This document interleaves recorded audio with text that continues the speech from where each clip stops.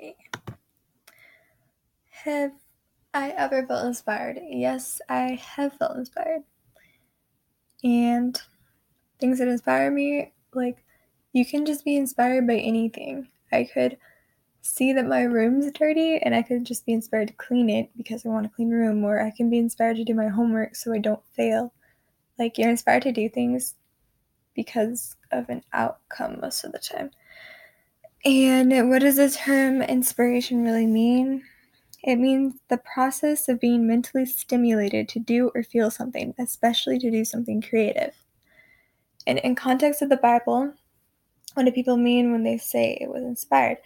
I think that when they say the Bible is inspired, they are saying that the people who wrote it were inspired by God to write something.